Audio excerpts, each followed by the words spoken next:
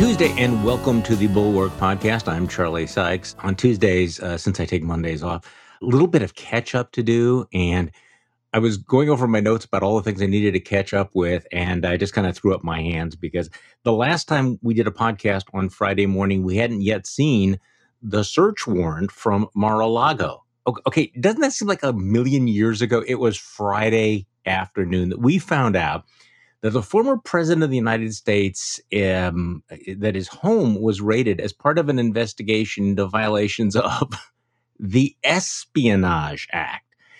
And I mean, yes, that is an extraordinary story, but it's really one of the many extraordinary stories that we're having to confront today. I mean, Rudy Giuliani found out yesterday he's the target of that Georgia grand jury probe of attempts to overturn the election.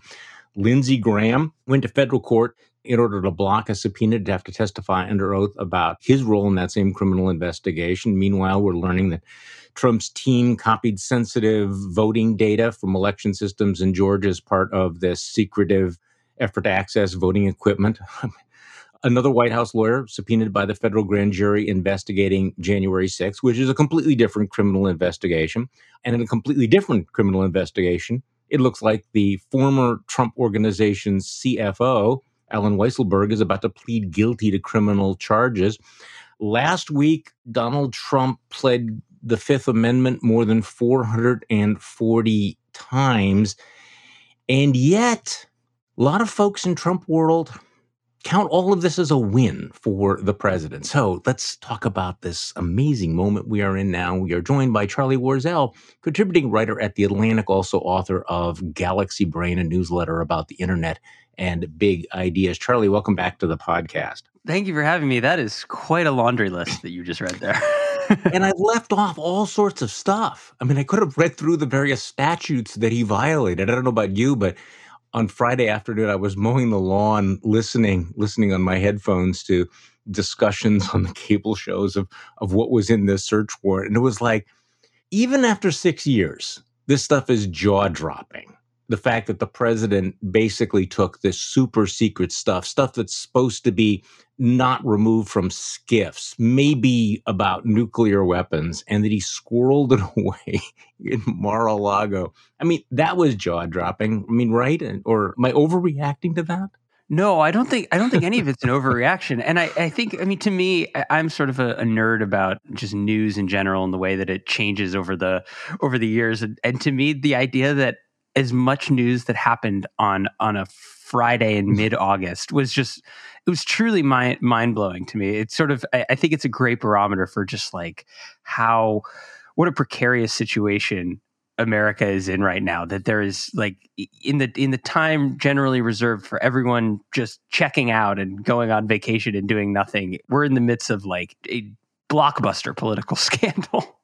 Well, and also just watching Trump's reaction to all this and watching the Republican Party's reaction to all of this, again, has been extraordinary. You know, the party that claimed that it backs the blue is now actually marketing hats, defunded the FBI.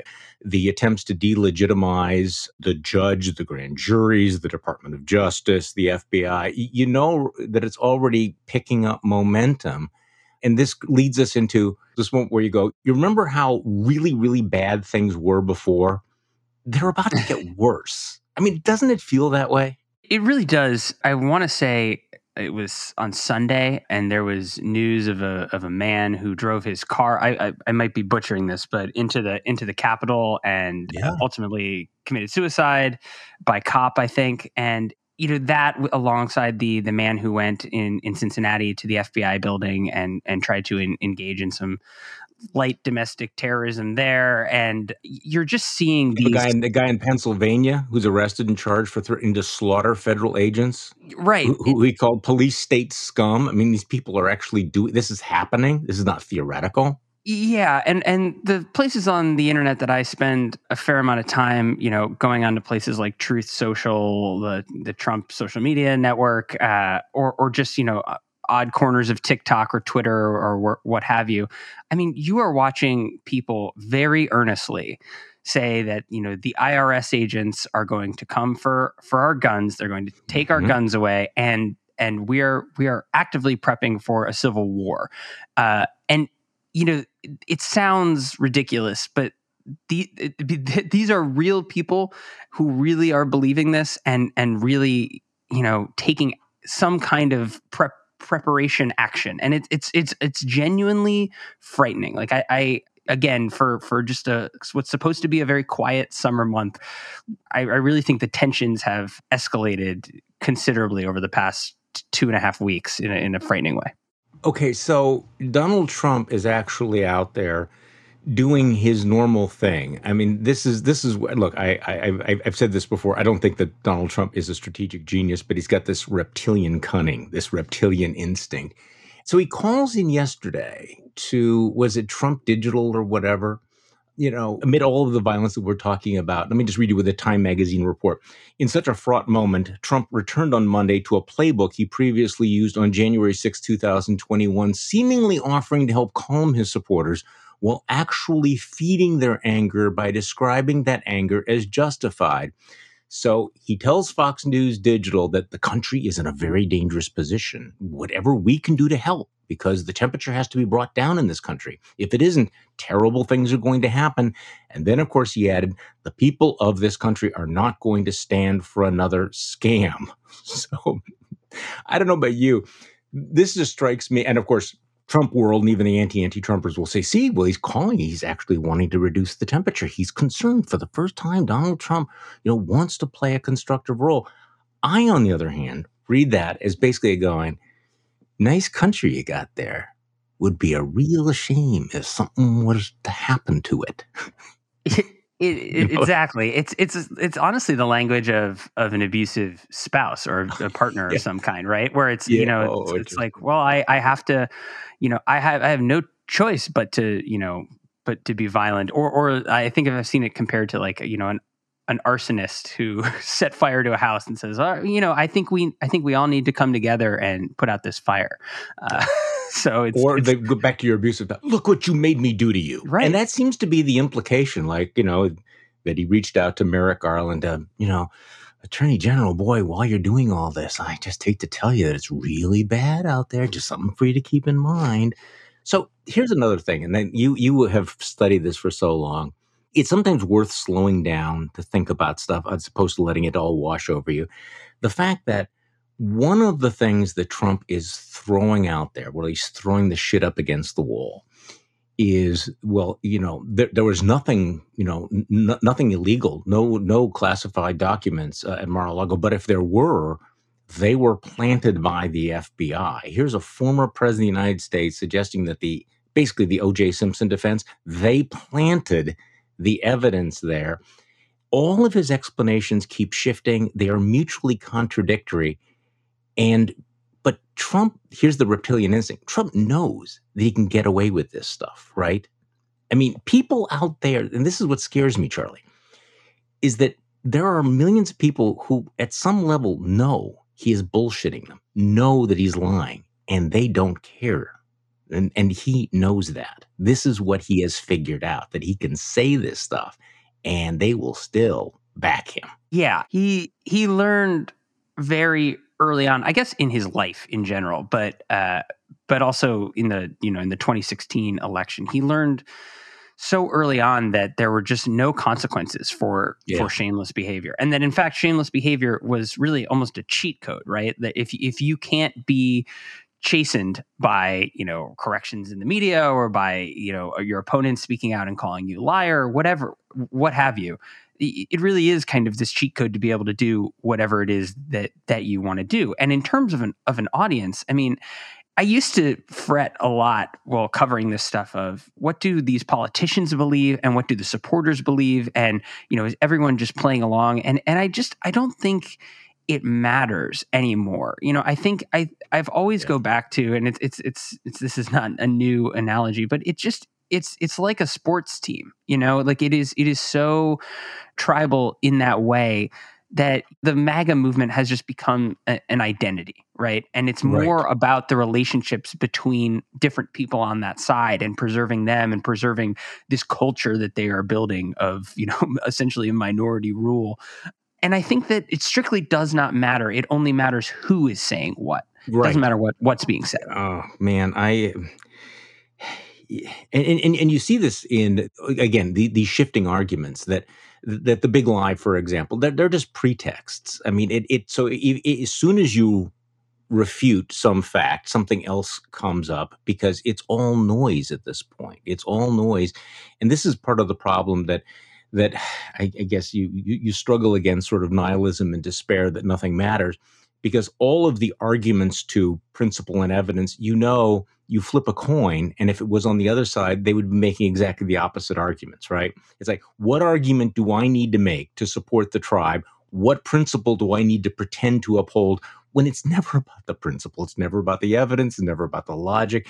It's just, I have to say these things. And so our political discourse does often just feel like complete noise.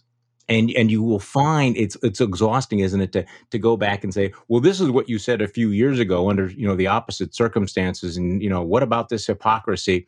That hypocrisy is just like built in now, right? It's just a complete flip. Yeah, and it doesn't really work to change minds. My colleague at the Atlantic had a great interview that came out either a couple of days ago, and maybe even yesterday, or about this idea that "Stop the Steal" is a metaphor. It's not Right. about voter fraud. It's this idea that basically liberal whites or people in metro areas are illegitimate, right? And they're changing Not the America real in these America. in these illegitimate ways. So Stop the Steal is this metaphor. I thought that's such a great way to think about all of this. It doesn't That's matter right. what the actual content is. It's Right. this idea that if a certain group of people are trying to have any say in the direction of the country, they are not legitimate because they don't represent the real ideals, the real, legitimate citizens of Huh. America. And that's very difficult to counter, because it has nothing to do with policy or even really ideas. It's just about who's behind them. And again, it leads us to some dark places, I think. All right. Speaking of a dark place, I actually said something yesterday that shocked me that I said it, not because I disagree with it, but because I think it's self-evidently true. So I was on Deadline White House yesterday on MSNBC, and John Heilman was sitting in for Nicole Wallace, and he asked a very provocative question. I don't know whether this was a throwaway question or not, but he asked a very, very direct question. Could the GOP actually nominate someone who was under indictment for espionage? And we only had a chance for a one-word answer. And I said, yes. I think I said, yes, absolutely. And then afterwards I thought, oh God, what did you just say? Imagine a man under federal indictment for espionage being nominated by a major political party. And I guess the more I think about it, the more I think, of course they would. Who's going to stop them? Trump would be waving the bloody shirt of his martyrdom, right? So what do you think? Is that extreme? Have I gone into some dark place to think that even under indictment, that Donald Trump would insist that you must rally around me, we must vindicate, the Orange God King, and that they would. I don't know that he'd win, but that the Republic. I mean, who's going to stop? Is Ron DeSantis going to run against him? What do you think? I think as long as conditions hold, that's a totally understandable position to take. I mean, I think what is always fascinating about this party, specifically the Republican Party of today, is it really is about raw power, and it has nothing to do with ideas of propriety and electability in that way, and legality, and all that is thrown out the window. It's simply who has the most control of the base. Because I think a very real thing, if you really kind of develop relationships and talk to some of these elected officials on the right, there's a palpable fear of their base. Like, Yeah. they are afraid. I mean, this goes back to, all the initial condemnations of January 6th, followed by 3 days later, sort of seeing how it's playing with the base and realizing, oh, well, I guess I need to, talk about how this was Antifa, or this was actually an FBI plot, or blown out of proportion, and it was a peaceful protest. Because the base has this sort of like hostage like control of the party. And I really do think, with a number of Republican leaders who've been in elected office for, pre-Trump, I think that there is this palpable fear of crossing them, and Trump represents their sort of idol. So as long as that holds, there's absolutely no reason to go against that. In my mind, I think, indictment be damned. So one of the great fears is they don't want to end up like Liz Cheney, which I think speaks volumes about it. Well, if I speak out, I'm going to, lose my seat in Congress, which is the worst thing that I can imagine. So it is interesting that they would see Liz Cheney, and tell me if you disagree with me. They see Liz Cheney as a cautionary tale rather than a like, wow, what would it be like to actually stand for something and be courageous? Because they look at her and they go, well, she's not going to be a member of Congress anymore. And I can't imagine anything worse than that. I mean, that is my greatest fear, not losing my soul, not supporting something that's illegal, not being part of an insurrection, but seeing what's happened with Liz Cheney and saying that is the fate I fear more than anything else. I was talking to somebody a couple months back in the Obama administration who's very close with a lot of people in Congress, and I was expressing a lot of the same fears that we're expressing here, and they said that one thing that is heartening is they know in their hearts that these people who have seemingly gone along with the MAGA playbook or what have you don't actually believe any of this stuff.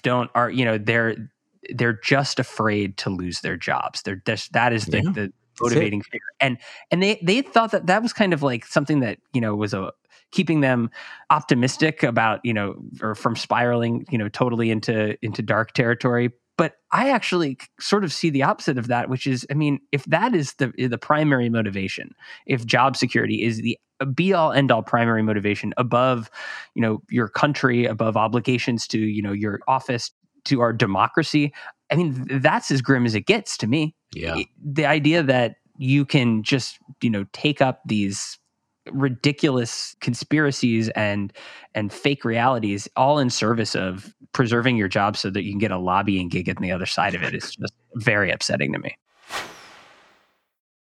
Speaking of conspiracy theories, let's talk about Alex Jones, because you had a great piece last week about Alex Jones, and I want to start with this thing. I mean, one of the reasons why Jones is not a fringe figure, why I keep coming back to him. You wrote that everybody on the far right these days seems to be cribbing from Alex Jones. I love this paragraph where you're writing about Tucker Carlson.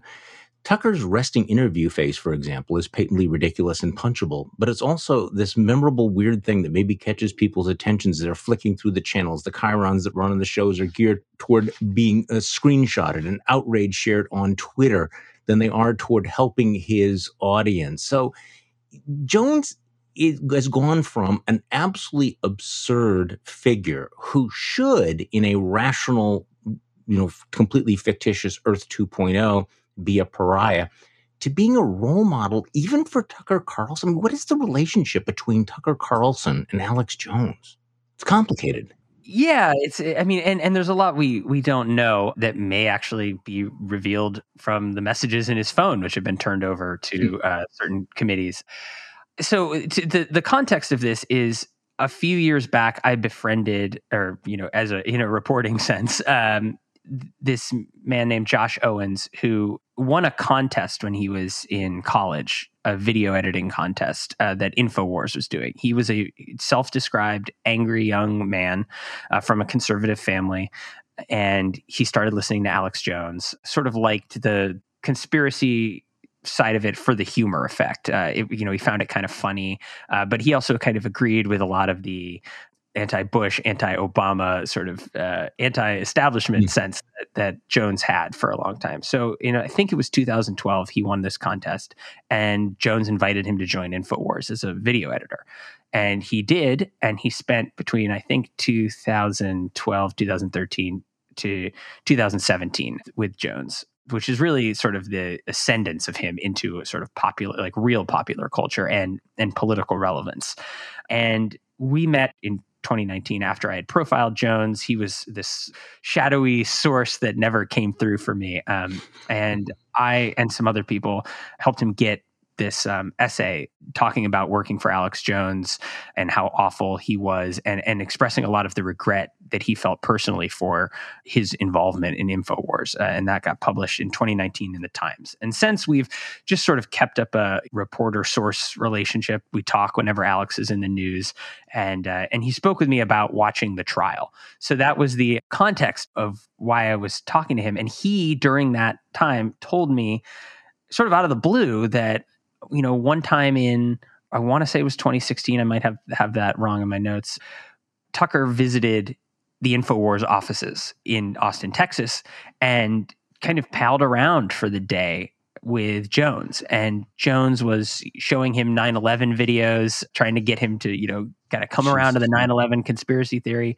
But as it was described to me, it was this sort of kind of friendly, collegial time. And while Josh, the former InfoWars employee, isn't sure whether, Tucker was there to like pick up, tips and tricks about how to do his job, it's very clear that he sees Alex as some kind of contemporary, right? Like, he might not say that, but it's very clear that, they're in the same general business. And so, what Josh told me is he sees bits of Alex in what Tucker does, and he sees it increasingly, which I think is important, that there's more and more being cribbed from that playbook. And the thing that I pointed out was Alex is popular, or Alex gets his popularity to cross over sometimes to the mainstream when he's outlandish, right? So it's almost this like Trojan horse for some of the ideas. Alex Jones's most famous clip is he's yelling about chemicals in the water that are turning frogs gay, right? And he's screaming about it. And it was for a very long time on the internet, this viral clip, because it's ridiculous. But at the heart of it is a conspiracy theory. And Tucker sometimes is the same way, right? He will throw up some ridiculous chyron on his show, or he'll have that ridiculous face as he interviews somebody about, gypsies or, what have you. And people will screenshot that and say, meanwhile, on Fox News, put that on Twitter, or some of his ridiculousness just kind of comes out. And that does the job of actually spreading Tucker around. Like his message is sort of quietly being spread as people are trying to say, look at this ridiculous guy. So what is the appeal? How does it work? You've probably seen, Jack Schafer in Politico writing about the lie economy, that lying is more lucrative than truth-telling. Outrageous lies pay better than moderate lies because advertisers of sketchy products pay top dollar to reach pre-sorted, maximally credulous audiences. I mean, what is the appeal for millions of people to buy into this? Why does it work? Because, Tucker looks at Alex Jones and goes, okay, this works. How, if I am like slightly more, uptown on this, how can I profit from it? What is the appeal? I think if I had to narrow it down to one thing, it would be simplicity. I think that life is very difficult for most people. Truly, most people. Life is difficult. It is complicated. It is shades of gray. It is sometimes your worst enemy has a good point. It's the world is complex, and people, especially like Alex, offer absolute simplicity, right? Mm-hmm. You feel bad. You feel knowledge. Yeah, you feel a certain way. Well, I can tell you exactly why. And guess what? It's because the people you hate are doing it to you, right? Mm-hmm. Or the people who aren't like you, who are others, are actually doing that. It offers these very simple ideas to sort of make sense, these simple frameworks to make sense of the world. And they are tailor-made to fit into the places where you might feel aggrieved, or the places where you might feel scared, right? The people who don't look like you moving into your neighborhood. Well, there you go. It's like, that's why you feel so bad, right? Or people who, have a different relationship to faith, or live in different part of the country that doesn't really make sense to you. Well, here you go. They're pedophiles, and, they're trying to groom our children. Like, I think why these bigger lies sell so well is because the bigger the lie, the more simple it is. Like, these conspiracies are very, like, take something like QAnon. It's an incredibly complex web of stupid theories. But at the heart of it, it's very simple, right? It's a very simple idea. It's the people have taken over your government. The reason when you look outside and you feel like you don't recognize your country, this is why. You can go as deep as you want into it, but the lie is huge and simple. But this is why it is so crucial to understand this, because I don't think you can understand Donald Trump or the appeal of Donald Trump or the role of Fox News without understanding what Alex Jones has done and his appeal. And as you described Jones as the nation's second most prominent conspiracy theorist, and we all know who the most prominent conspiracy theorist is, and this is the world that we live in now, which is mind-boggling when you think of, why is Alex Jones not a fringe figure disdained by anyone? Why does anyone in journalism quote him? And that's one of the themes, why no one should ever quote this guy. Yeah. So talking with Josh about this, I mean, it confirmed a lot of things I've been feeling for a long time. But I mean, a great example is with this trial, right? Alex has been sort of chastened lightly by the legal system, facing $50 million in damages suits to the Sandy Hook parents. He's sort of has to, at least in the courtroom, play a little bit nice, right? Or stifle his usual shtick. And as a result, he has said on the stand, I believe that Sandy Hook actually happened. I don't believe it's a hoax. Now, this was the thing that ended up, a week and a half ago, whenever time is a flat circle now. Whenever this trial was, that ended up being the headline, right? Alex Jones says blank. Well, that's a good headline for Alex Jones, right? If you don't follow this stuff, you say, oh, look, the conspiracy guy, like he's come around, and that's, your interaction with it. But Alex Jones has said this dozens of times and then walked it back and then whatever. That's what he does. He just plays and dances on the line. And the second that it looks like he's actually going to face some consequences, he tiptoes back over into, oh, no, I'm a reasonable guy territory. It's all BS. And quoting him on this stuff, he's such an unreliable narrator of absolutely everything. He's such a bloviating liar that it doesn't do any good to quote somebody like Alex Jones, because you never know whether it's the truth or not, or where to go. So what's the point? All you're doing is sort of spreading his propaganda for him. So what effect will this trial have on him? He's been deplatformed before. He plays the martyr victim card, finds a way to monetize that. Is it wish casting to think that losing a $50 million verdict is going to be a bump at the road for him? Well, unfortunately for Jones, and I'm not by any stretch familiar with all of the law here, but I believe there's a cap on the damages suits in Texas that's going to make it difficult for him to pay more than, I think, like $1.5 million in total. So some of the discovery has shown that, Jones is making tens, if not hundreds of millions of dollars off of his store and selling vitamins and supplements and conspiracy stuff. He's got a lot of money. So this is kind of a drop in the bucket for him. It's certainly not going to hurt his relationship to his audience. If anything, he will use this as what Alex does is anytime he gets in trouble, he uses that to say, I am hovering over the target here. I am so close to really actually identifying, like, I've gotten under their skin so much. Look what they're doing. They're coming after me. They're trying to drain my funds. Please donate to the InfoWars cause. And you know what? It works. It's not going to hurt, I don't think, his bottom line too much. Now there's a series. I think there's 2 more of these defamation trials, maybe 3. I can't quite keep track. This could add up. Some judge in Connecticut could really go after him. It's too early to know.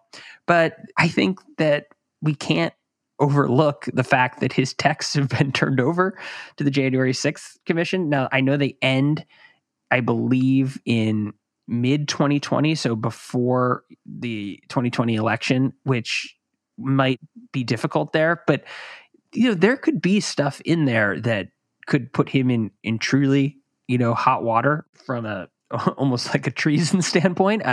Again, who knows? But that seems like a potential avenue for some real legal jeopardy. So tell me about your encounter with Alex Jones personally back in 2017 when you were over at BuzzFeed. You wrote about all of the supplements that were being flogged on InfoWars, and you reported that they're really no different than what you could get at Walmart or GNC, just for a lot more money. And Alex Jones was really pissed off about this. Yeah. A little extra context to that is I wrote this big, long profile of him, and I ended up being one of the first reporters to show up at his custody trial that ended up being this sort of big national thing.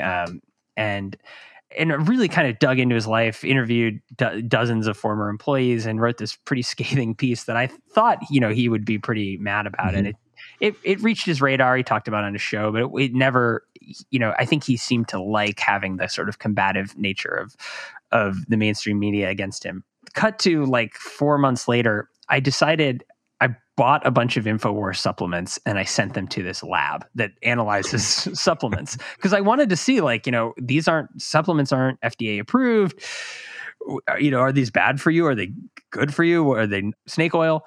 And found out that they're basically, as you said, they're just high priced markups of stuff you can get anywhere else.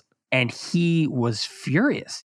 I had tried to contact and talk to him on the phone for that profile, so he had my number, and he never got back to me. And I was on a run in Montana where I was living at the time, and it was the middle of the afternoon, and I had published a story the day before, and he FaceTimed me while I was on a run, and I said, well, if Alex Jones FaceTimes you, you got to pick it up. Yes, and I picked up, and I was red-faced and sweaty, and somehow on the other line, he was more red-faced and sweaty, despite just being in his office. And he was furious. And the reason I think that story is interesting is because it speaks to hitting Jones where it hurts. That's the profit center, right? Anything that jeopardizes the store is really what jeopardizes InfoWars itself.